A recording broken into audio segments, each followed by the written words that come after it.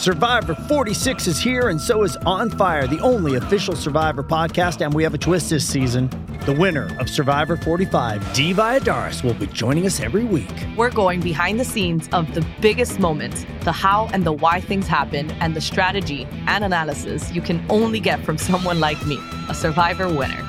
Listen to On Fire, the official Survivor podcast, wherever you get your podcasts.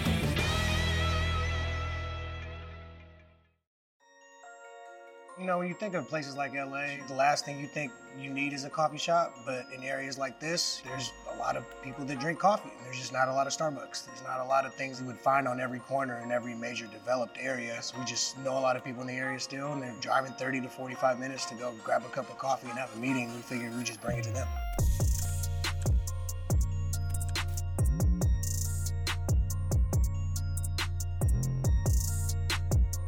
On this episode, we traveled to Los Angeles, California, and met with Ajay and Yonnie, the co-founders of Hilltop Coffee and Kitchen. These gentlemen have built an empire in the coffee and restaurant game. We had the privilege of traveling to 3 of their locations to see the past, present, and future of their business. Good luck. All right, let's get into it. It's a beautiful thing to be in this building. I've driven by this building a million times since I was a little kid. I went to school. I went to Inglewood Christian, half a block down the street. I'm born and raised here. Ajay spent a lot of time here. I met Yonnie when he was, I think you were managing the parlor on Melrose, and I was just a patron. Best sports bar in LA, hands down. What up, bro? What up, fellas? Yonnie. Good, how you? Good to see you. What's going on, man? What up? How you doing? Good, how you? Good. Every time we come to LA, we always stay in this neighborhood, so it's crazy that we're here with you right now. I feel like this is bringing back so many memories. Yeah, man, we got our juice spot, we got our coffee spot, we got Runyon. So where are we at right now? We're at the Parlor on Melrose. It's a high-end upscale sports bar, right? So we're trying to elevate the sports bar concept and that idea that everyone has of a sports bar. We want to take it to the next level. You said interesting backstory. You used to be a security guard? Yeah, it's a long story, long journey. I started off as security at our first Parlor location in Santa Monica. I remember walking in the space. I was living with my uncle after high school, and I was just like, I want to own something like this. I didn't know how I was going to get there, but I knew it was going to happen, and just over time, just slowly started managing.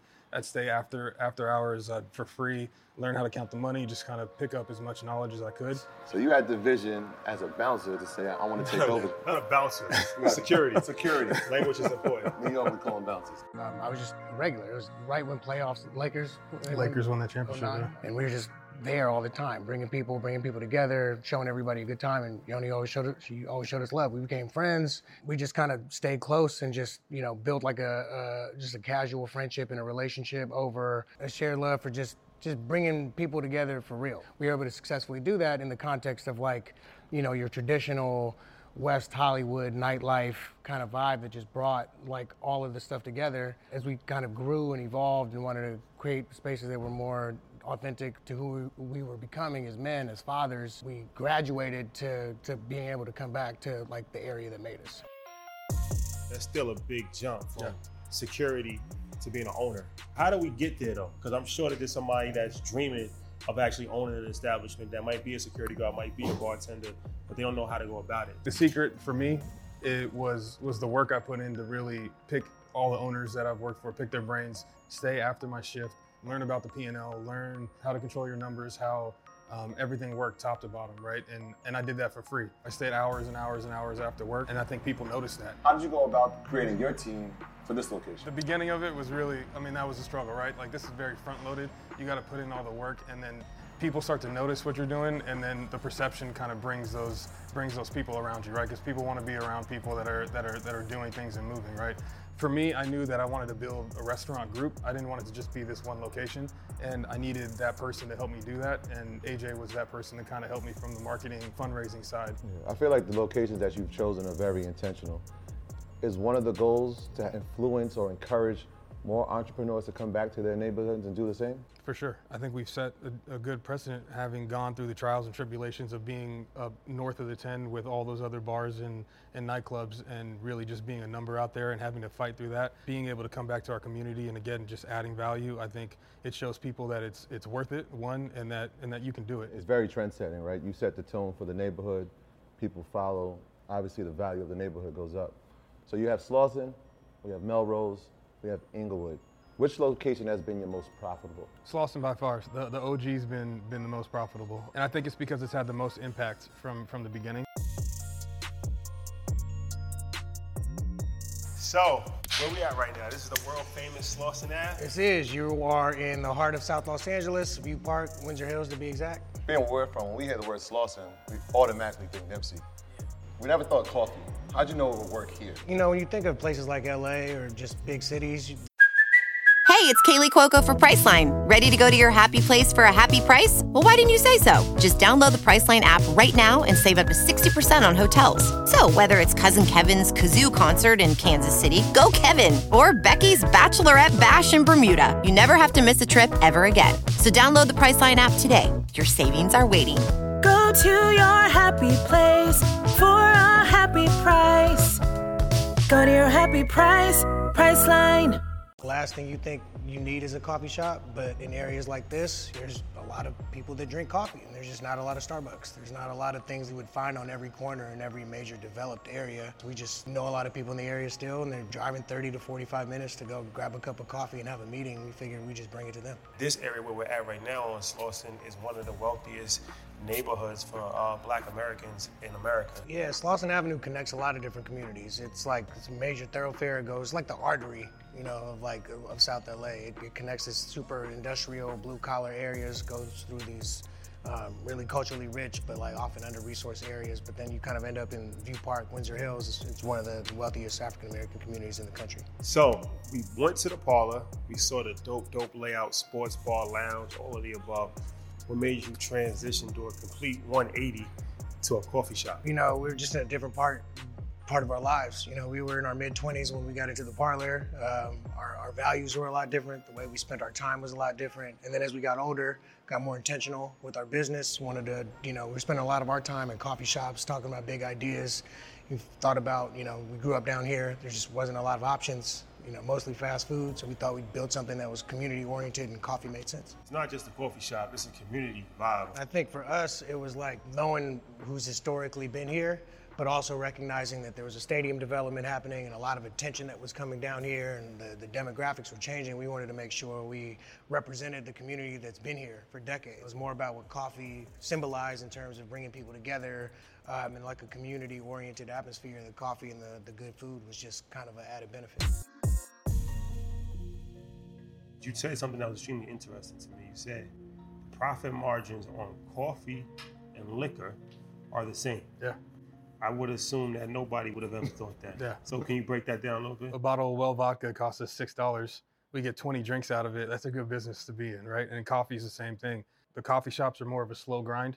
So you get that initial pop, and then you got to let people build the routine to come into your space, right? We're all creatures of habit, right? So when you go to work, you stop at Hilltop, you grab your coffee, right? And then all of a sudden that becomes something that you do every day, and those things start to compound. And by year 2, these coffee shops are doing numbers that we could only have dreamed of. Yeah, we'd be remiss to not mention, over the past almost 2 years, we've been in a global pandemic.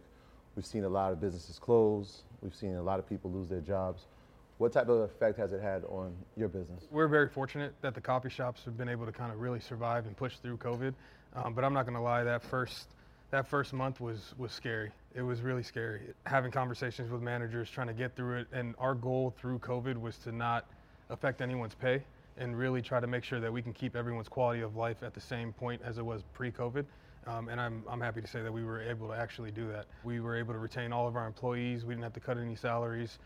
We just did everything we could to kind of keep the business moving forward. We did it through partnerships with Beyond Meat. Our councilman's office helped us a lot with senior home deliveries. So we're very fortunate and blessed to be in the position that we're in. On top of everything Yonnie said, we really leaned into the community. We just immediately identified where the needs were and then identifying creative ways to rally the resources. So, we have a nonprofit movement that we kind of incubated and started and launched from the parlor that we were just like, it's like a social thing that brought all of our regulars and our patrons together and all of our friends in a like alternative social type of atmosphere to have fun while giving back and feeding like food insecurity and people experiencing homelessness in the local community. So we really leaned into that ethos as a brand with Hilltop and helped partner with the various councilmen's office to help feed seniors that were suffering from food insecurity, working with LAUSD distribution centers for kids whose only meals were coming from school. So being able to enroll other people into joining us and finding ways to keep all of our staff and our family like employed and secure throughout such a arduous time, and then be able to make it out, we believe it makes us better for it. You know, having gone through that adversity in such an early stage of our life. Were there any things inside of your business that you had to make a pivot and make a quick adjustment? And what was some of those things? I think everything, but you could probably be more nuanced. Yeah, I mean, the biggest thing was moving from the in-store sales to the online sales, going through the Uber Eats, and initially losing that 30%, right? Because you had to really make up for that fee that they were charging. But luckily, we were able to. The city came through and they kind of created some rules to bring that percentage down. But that was the toughest part, is just seeing the same sales go out, but now you got to pay significantly more for those sales. Can you do a deep dive into some of the major assets and liabilities that you face currently? This episode is brought to you by Paramount Plus. Get in, loser! Mean Girls is now streaming on Paramount Plus. Join Katie Heron as she meets the plastics in Tina Fey's new twist on the modern classic. Get ready for more of the rumors, backstabbing, and jokes you loved from the original movie with some fetch surprises. Rated PG-13. Wear pink and head to ParamountPlus.com to try it free. And even, in the past. I think when you start, everything's a liability, right? Because you don't have so you got to make do with whatever you got, and you are your biggest asset. So you take whatever your starting point is, you have to just identify what points of leverage that you have that make you rare, if it's something that you are truly passionate about, and just grind it out. Very rarely do you go out in an entrepreneurial endeavor and it ends up, being what you originally envisioned it, if it ever comes to life. So for us, it's a very special concept. It wasn't easy either. I mean, I remember there was a day close to the opening where I'm sitting on one of these tables working, and I look out the window, didn't see a single person for hours. And I put my head down, I'm like, what did we do? What's happening, right? But it all worked out. We're from here, we know what the community needed, and we filled a gap and we filled a need, and people are really happy that we're here. So this is the first location, but there's some more locations coming. Yeah, we actually opened our flagship location in downtown Inglewood, which is, when we think of Hilltop as like a chain, we kind of think of that as our Jesus piece. It's 2 floors, beautiful, just we intentionally put it there. We wanted that to be ground zero for what it is we're trying to do, but we very much view this as a national brand. Yeah, I think a big part of our expansion is that we have a foundation that we can build off of, which makes each store cheaper and cheaper to build. And then from there, where we can grow, it can compound, right? We can grow much faster because that infrastructure is so strong that you don't have to go hire a ton of managers to take care of the space. You already have in-house management that can open the space, and then you hire one GM to take over it, and you're overseeing it with the people that we already have. I think our biggest asset is that liquor license, right? So that's the thing, since day one, that it's been appreciating, it's gone up in value. That's something that you hold on to, and by the time you're ready to sell the business, it's definitely gonna be worth more than what you bought it for, and it's creating this cash flow for us. So you purchased the liquor license. For how much did you purchase it for? About 50 grand, all in. How much is it worth right now? A little over 100. It's like an asset. Yeah. And you can actually sell that to the next person. Yeah. When they come, they have to buy it for the going rate. If we were to sell this location or this lease, that liquor license would stay here, and that person would pay us for the liquor license and the lease. So you spoke about a huge asset, which is the liquor license. That was something I would not even think about as an asset. What is a liability? People. I mean, at the end of the day, it's a gift and a curse to have a space this large, but having a lot of intoxicated people walking around, there's a lot of liability there. There's a lot of bad things that can happen, right? So that's why, we try to mitigate that by having security on and always keeping our eyes on the floor, but you can't stop bad things from happening. So the liquor license is the gift and curse. 100%. Because the people get drunk, yeah, and then they start breaking the furniture. Yep.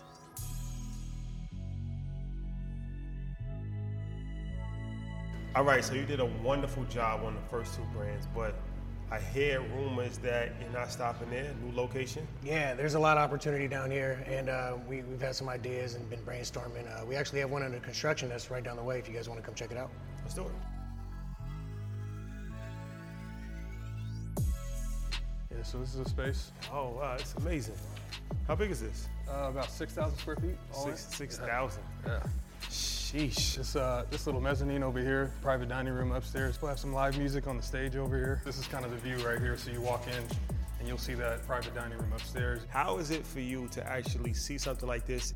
Are you mentally envisioning how it looks already in your brain? Yeah. A lot of the things that we do is like we think about what we want to accomplish in the space and the feeling that we want to create for the people that are going to be there. And because like this area deserves a venue like this. A lot of these things exist in places like West Hollywood or, you know, Soho or Chelsea or whatever, you know what I'm saying? Like places like that have these, they're a dime a dozen. You come south of the 10 freeway, they're just not as frequent. So for us, we wanted to kind of instill that vibe and that energy and kind of intentionally build that for this community. So AJ, I love what you said about setting the decor and the vibe, because, you know, me, I'm a restaurant connoisseur, not just for the food, but the ambiance, the vibe, the music, everything. And it's like, thinking about it, why can't we have a neighborhood restaurant that has that same kind of core and the vibe? Why does it always have to be like fast food or just get your food and go? We were reading up on Central Avenue, so Little East is like the heart of South Central back in the 1920s when, you know, non-white people weren't really allowed to go to any entertainment venues in Beverly Hills or Hollywood, so a lot of that would come down here. So you'd have like your Cab Callaways, your Miles Davises, all these people that wouldn't be allowed to perform at the Beverly Hills Hotel would have to come and hang out on Central Avenue. As we know, it's areas like South LA where a lot of this culture is born, places like Harlem where a lot of this culture is born, and then by the time it gets, you know, makes its way to more developed areas and spreads to the rest of the world, it gets watered down, and these places aren't. Hey y'all, what's up? It's Devin here from Money Honeys. If you're a fan of learning about your business and finances through storytelling and pop culture, then you gotta be sure to check out and subscribe to Money Honeys, a show that covers the nitty-gritty of maintaining your personal wealth through fun conversation. And you know what? It's brought to you exclusively by the Revolt Podcast Network, anchored in hip-hop, powered by creators. Credited with originating those ideas. So that's something we wanted to kind of bring that energy here for like the next generation. Our idea is like we could create something in the community that represents the community that's been here, that speaks to them and their values and the things that they want to experience.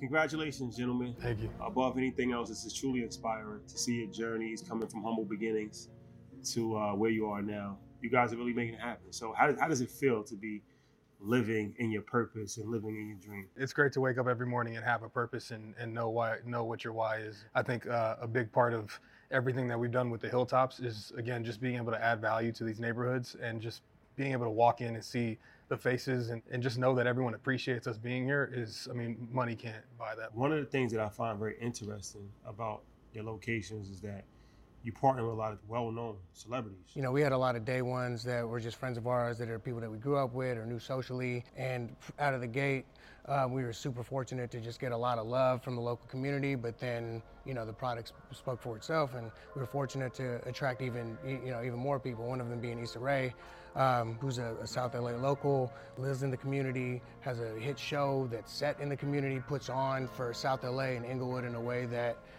you know, only she can do. I've always wanted a coffee shop in my neighborhood. Like, coffee shops facilitate productivity in so many ways. They facilitate collaboration.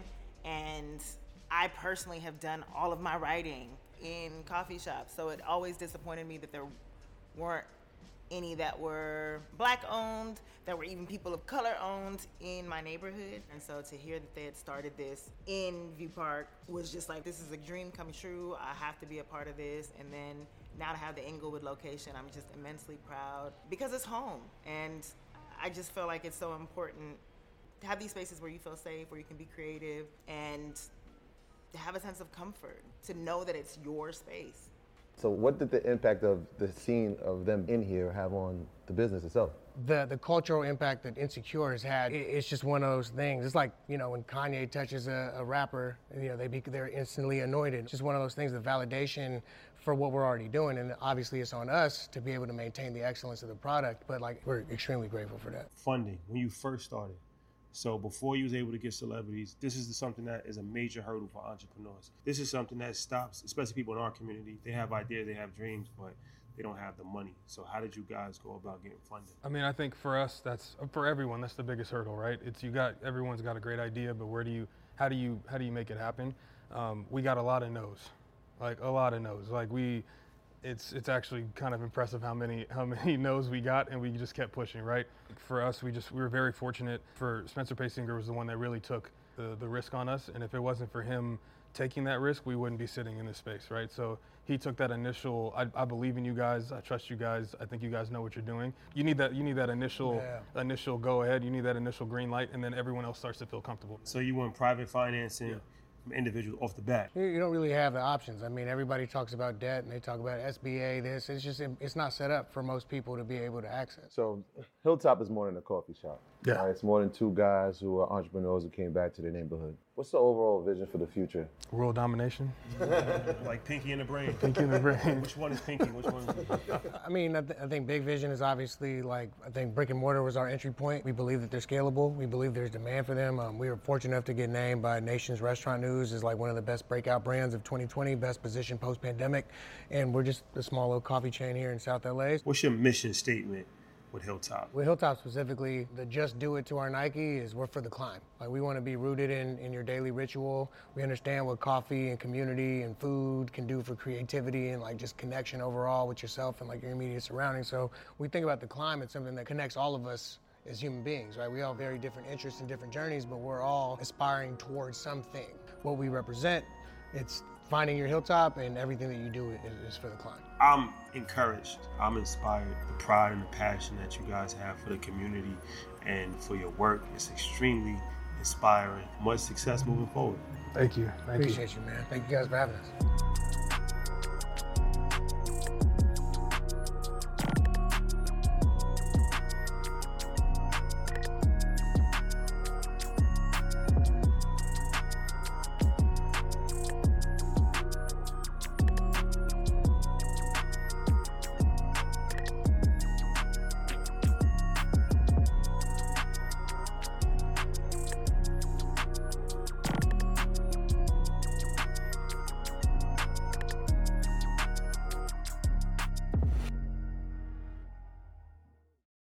What's up, everybody? I'm your host, Dr. Shonda. And Chanel. And we're here from The Double Dose Podcast. We are one set of twins with two different perspectives. We both have faced many challenges in career, life, and relationships. And we are transparent about how we've relied on our faith to overcome them. If you want to hear us discuss current events, pop culture, and relationships, and everything else in between, tune in to the Double Dose Podcast. And it's brought to you exclusively by the Revolt Podcast Network. Anchored in hip-hop, powered by creators.